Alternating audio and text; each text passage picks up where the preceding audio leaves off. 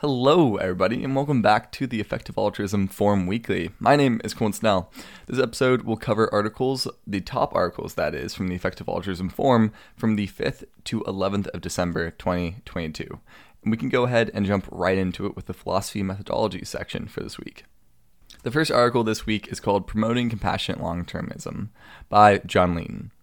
Some suffering is bad enough that non-existence is preferable. The lock-in of uncompassionate systems through things like AI or AI-assisted governments of authoritarianism could cause mass suffering in the future on a scale unimaginable. OPUS, otherwise known as the Organization for the Prevention of Intense Suffering, has until now worked on projects to help ensure that people in severe pain can get access to effective medications. In the future, they plan to, quote, address the very principles of governance, ensure that all significant causes of intense suffering receive adequate attention, and promote strategies to prevent lock-in totalitarianism, end quote. One concrete project with this is a full-length film to inspire people with this vision and lay out actionable steps. They're looking support in the form of donations and time. The next article is titled, Do Brains Contain Many Conscious Subsystems? If so, should we act differently? By Bob Fisher, Adam Shriver, and Michael S. Jules. The fifth post in the Moral Weight Project sequence, this article looks at the conscious subsystems hypothesis, which says that brains have subsystems that realize phenomenally conscious states that aren't accessible to the subjects we typically associate with those brains, namely, the ones who report their experience to us. Some have argued that humans are more likely to have conscious subsystems, so risk-neutral expected utility maximizers should weigh human welfare higher relative to other animals. The authors argue against this on 3 points. First, if humans have conscious subsystems, other animals probably do too. Second, theories of consciousness that support the conscious subsystems hypothesis also tend to support the hypothesis that many small invertebrates are also sentient. Third, risk-neutral expected utility maximizers are committed to assumptions, including the assumption that all welfare counts equally. The post also discusses claims that support the conscious subsystem hypothesis, but assigns low credence to these. Overall, the authors suggest we should not act on the conscious subsystem hypothesis due to a lack of evidence and a lot of questions that remain unanswered. Moving on to the object-level interventions and reviews section, the first article we have is called Race to the Top, Benchmarks for AI Safety by Isa Duan, I think is how you pronounce it. Isaduan. AI safety benchmarks make it easier to track the field's progress, create incentives for researchers, particularly in China, to work on problems relevant to AI safety and develop auditing and regulations around advanced AI systems. The author argues that this should be given higher priority than it currently is listed as, and that we can't assume good benchmarks will be developed by default. They suggest AI safety researchers help by identifying traits for benchmarks, valuable future benchmarks and their prerequisites, or creating benchmarks directly. AI governance professionals can help by organizing workshops, competitions, prizes around benchmarking, researching on how benchmarks could be used, and advising safety researchers on this. The author also argues that it could be really useful to popularize a race to the top narrative on AI safety. The next article is by Matthias K.B. It's called Why Development Aid is Really Exciting as a Field.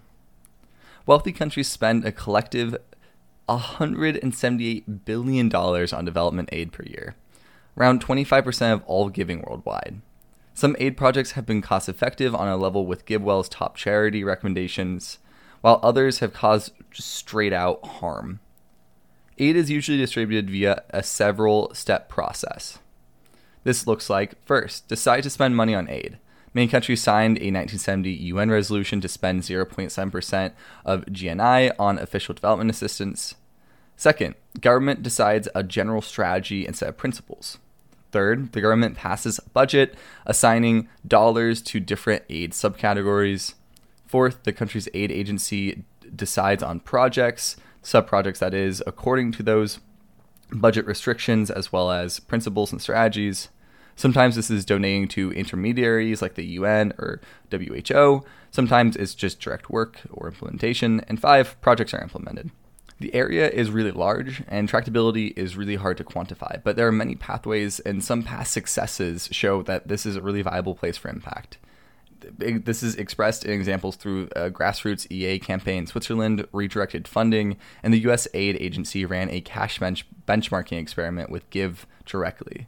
The author notes that right now there are very few organizations focused on this area compared to the scale of the problem and scale of the potential outcome. The author and their co-founder have been funded to start an organization in this area. Get in touch if you're interested in global development and policy. The next article is called Visualizing the Development Gap by Stephen Clare. The U.S. poverty threshold below which one qualifies for government assistance is $6,625 per person for a family of 4. In Mali, however, one of the poorest countries in the world, the median income is a 1/12 of that, while that is also adjusted for purchasing power. Without a change in growth rates, it will take Mali almost 2 centuries to catch up to where the U.S. is today. This example illustrates development gap, the difference in living standards between high and low income countries. Working on this is important both for the well-being of those alive today and because it allows those alive today to participate more meaningfully in humanity's most important century and therefore help those in the future as well. The next article is by Carolina Sarek and Joey, and it's called The 2022 Incubated Charities, Charity Entrepreneurship. 5 new charities have launched as a result of the June through August 2022 incubation program. And these are the following: the Center for Effective Aid Policy, which identifies and promotes high-impact development policies and interventions.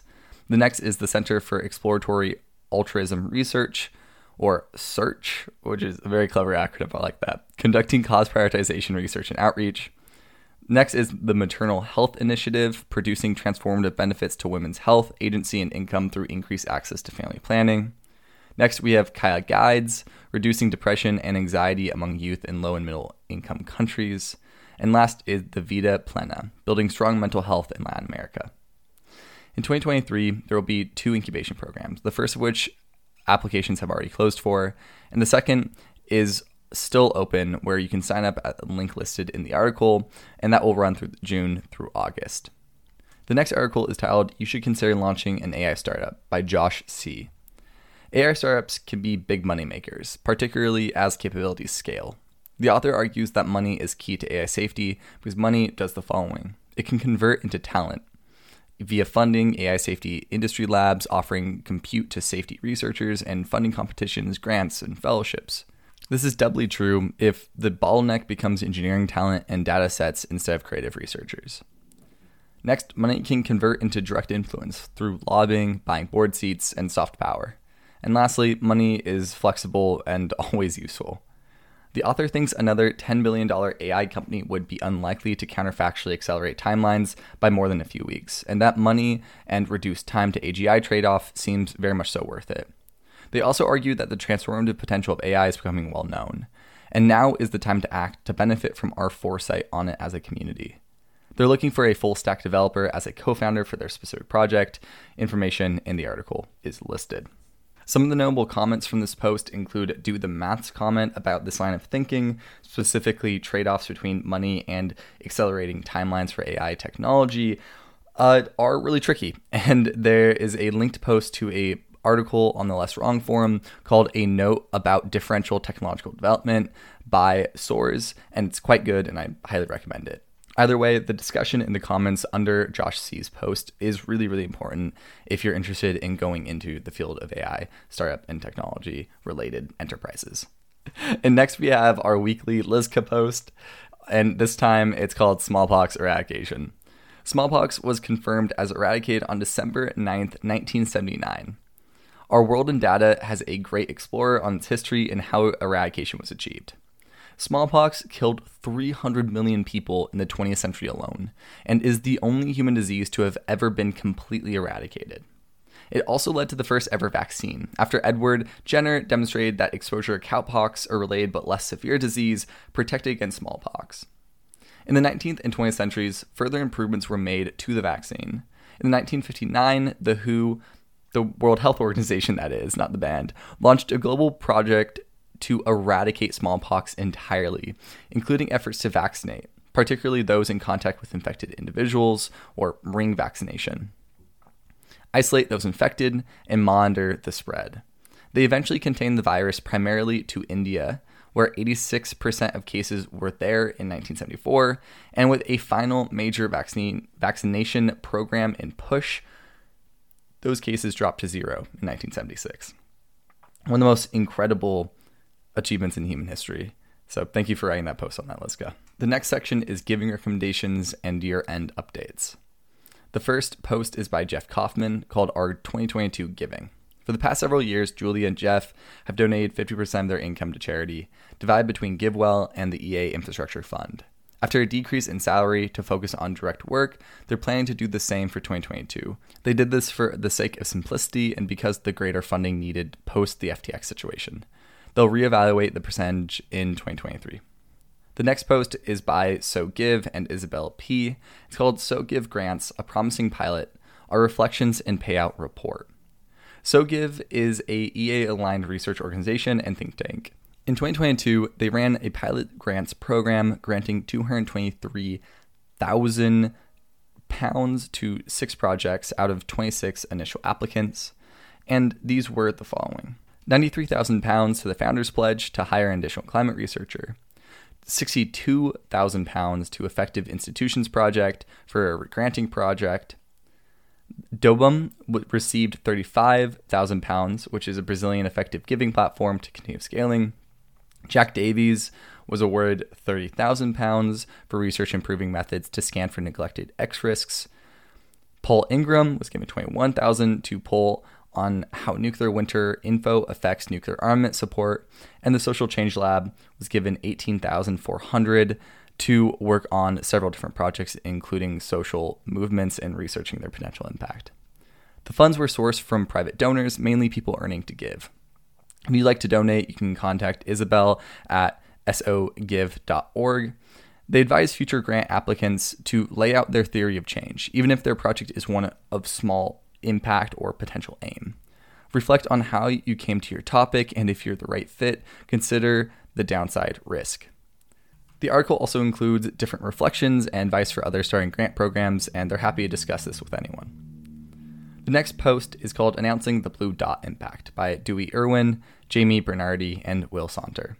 Blue Dot Impact is a nonprofit running course that supports participants develop the knowledge, community, and network need to pursue high-impact careers.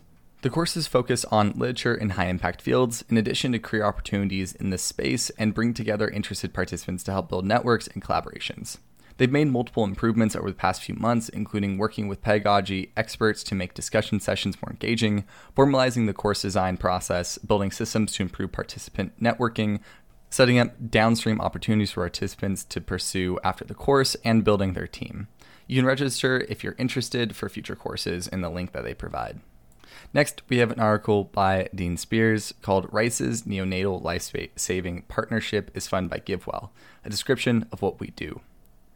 Rice, or RICE, collaborates with the government of Uttar Pradesh and an organization in India to promote Kangaroo Mother Care, KMC, which is a well-established tool for increasing survival rates of low birth weight babies. They developed a public-private partnership to cause the government's KMC guidelines to be implemented cost-effectively in a public hospital. Their best estimate based on a combination of implementation costs and pre-existing research is that it costs around $1,800 per life saved. However, they're unsure, and they are planning to compare survival rates in the hospital targeted versus others in the region next year. Both Founders Pledge and GiveWell have made investments this year. They welcome further support, which you can donate to in the link that they provide. Donations will help maintain the program, scale it up, do better impact evaluation, and potentially expand to other hospitals if they find good implementation partners. Moving on to the opportunity section for this week. The first is an announcement from Rethink Priorities that they're hiring once again. They're looking for help and support for their communication work.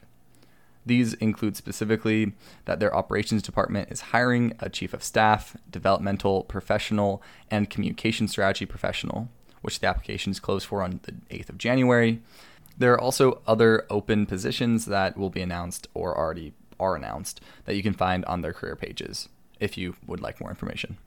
Moving on to the community and media section, we have one post called What Specific Changes Should We as a Community Make to the Effective Altruism Community by Nathan Young.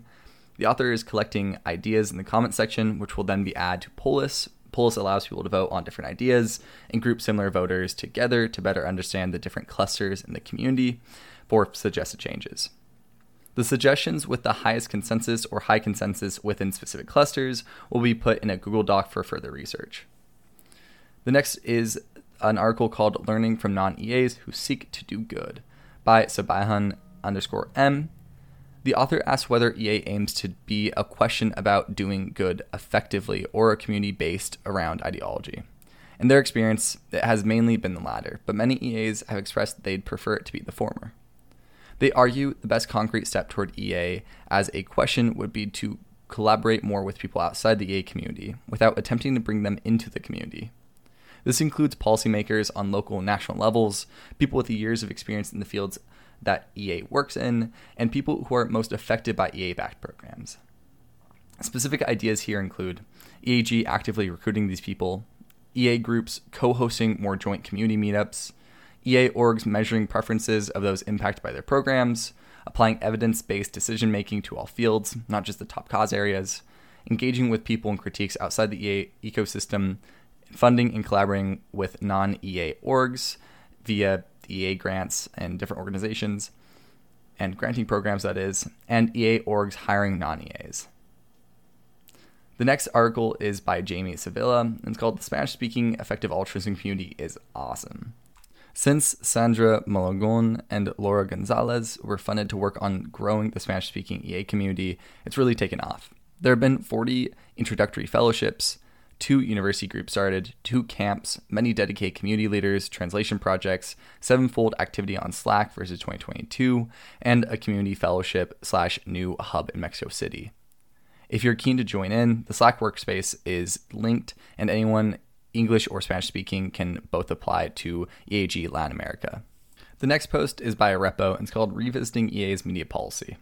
CEA follows a fidelity model of spreading ideas, which claims because EA ideas are nuanced and the media often isn't, media communication should only be done by those qualified and who are confident that the media will report the ideas exactly as stated. The author argues against this on 4 points. First, sometimes many people doing something, quote, close to is better than few doing it exactly. Few vegans versus many reductionarians. Second, if you don't actively engage the media, a large proportion of coverage will be from detractors and therefore negative. It's arguably exactly what has happened in many ways. Third, EA's core ideas are not that nuanced. Most critics have different emotional responses or critiques on how it's put into practice rather than getting anything specifically factually wrong. Fourth, the fidelity model contributes to hero worship and concentration of power in EA. The author suggests further discussion on this policy, acknowledgement from CEA of the issues with it, experimenting with other approaches in low-risk settings, and historical/statistical research into what approaches have worked for other groups. The next article is called Announcing the Audio Narrations of EA Forum Posts by Peter Hartree, Sharang Padek, JP Asin, Lizka, and Type 3 Audio. You can now subscribe to a podcast of EA Forum human-narrated content, including this podcast episode, as well as top hosts and these weekly summaries. Hint, hint, this. Post narrations will also appear on the post itself. You can click the speaker button to listen to them. Nonlinear Library will continue to generate AI narrations of a large number of posts on a separate feed with quality improvements also planned. Very exciting stuff, people. The next article is called Why Did CEA Buy Witham Abbey? By Drone W. Last year, CEA bought Witham Abbey, a substantial estate in Oxford, to establish as a center to run workshops and meetings. Some media on this suggests that it was extremely expensive, upwards of £15 million. Though it seems like CEA bought around 1% of the land that figure was based on, not the entire thing. The author questions if this was a cost-effective purchase and asks CEA to share reasoning and EV calculations to ensure we're not rationalizing lavish expenses. The next post is by Gemma Patterson. It's called EA Taskmaster Game. Resources, how-tos, and reflections for an EA-themed game the author ran that was a mix between a scavenger hunt, the TV show Taskmaster, and a party quest game. There were various tasks for teams to complete within a time limit, which awarded points not always in relation to difficulty, and had different scoring mechanisms, e.g. winner takes all, split between submissions, all people get the points, etc. The idea was that prioritization of which task to complete would be best done using the scale, neglectedness, and tractability framework, and that doing that would be really fun. The next is a collection of posts, specifically two, first of which being called SFF Speculation Grants as an Expedited Funding Source by Andrew Critch, and the second being SFF is Doubling Speculation, Rapid Grant Budgets, FTX Grantees Should Consider Applying by Zhu Yan. The Survival and Flourishing Fund, otherwise known as SFF, funds many long-termist, X-Risk, and meta projects. Its Speculation Grants Program, otherwise known as S-Grants, can fund charities and projects hosted by organizations with charity status, with some applications able to be reviewed in days and paid out within a month. In response to the recent extraordinary need from the FTX fiasco, Juan Tillen, the main funder of SFF, is doubling speculation budgets. Grantees impacted by recent events should really consider applying. The next article is actually a link post by Brian Kay called "If We Don't End Factory Farming Soon, It Might Be Here Forever." It is a link post to an article from Forbes that reads, quote, "Once rooted, value systems tend to persist for an extremely long time. And when it comes to factory farming, there's reason to believe we may be at an inflection point." End quote. The article, as Brian Kay points out, references what we owe the future and argues that AI may lock in the values of today, including factory farming. The next is a link post to an interview with SBF on Will MacAskill, Earn to Give, and EA by Teddy Schleifer. This is, as I said, a link post to a recent interview from the author focused on Will MacAskill, effective altruism, and whether Earn to Give led him to make the mistakes he made at FTX. One key section quote in the comments states that SBF has not talked to Will MacAskill since FTX collapsed, and SBF feels, quote, incredibly bad about the impact of this on EA and on him, end quote. Further, SBF has also said in the interview, quote, he feels a duty to sort of spend the rest of my life doing what I can to try and make things right as I can, end quote. He also gives confirmation that a previous reference to a, quote, dumb game that we woke Westerners play, end quote, was in regard to corporate social responsibility and ESG. The next article is an announcement by David Nash saying EA London rebranding to EA UK. The EA London website and newsletter has been rebranded to EA UK. The UK has a population of 67 million, only 14% of which live in a place with a paid group organizer. These are London, Oxford, and Cambridge. Setting up EA UK will help provide virtual support, one-on-ones, newsletter, directory, project advice, etc., and may encourage more local groups to set up by making it easier to find other EAs in the area. The next article is called Binding Fuzzies and Eudolons Together by Elena and Louis Moda. Some interventions are neglected because they have less emotional appeal. EA typically tackles this by redirecting more resources there. The author suggests we should also tackle the cause by designing marketing to make them more emotionally appealing. This could generate significant funding, more EA members, and faster engagement. As an example, the Make-A-Wish website presents specific anecdotes about a sick child, while the Against Malaria Foundation website focuses on statistics. Psychology shows the former is much more effective at generating charitable behavior. Downsides of this that the author include are the following: potential organizational and personal value drift, and reduction in relative funding for long-termist areas if these are harder to produce emotional content for. They have a high uncertainty and suggest a few initial research directions that EAs with a background in psychology could take to develop this further. Well, folks, that is our episode for this week. Thank you once again, as always, to Tier 3 Audio and the rest of the team that makes this episode possible and this series possible. Thank you to Zoe for the wonderful summaries and Rethink Priorities, as well as our funding organizations.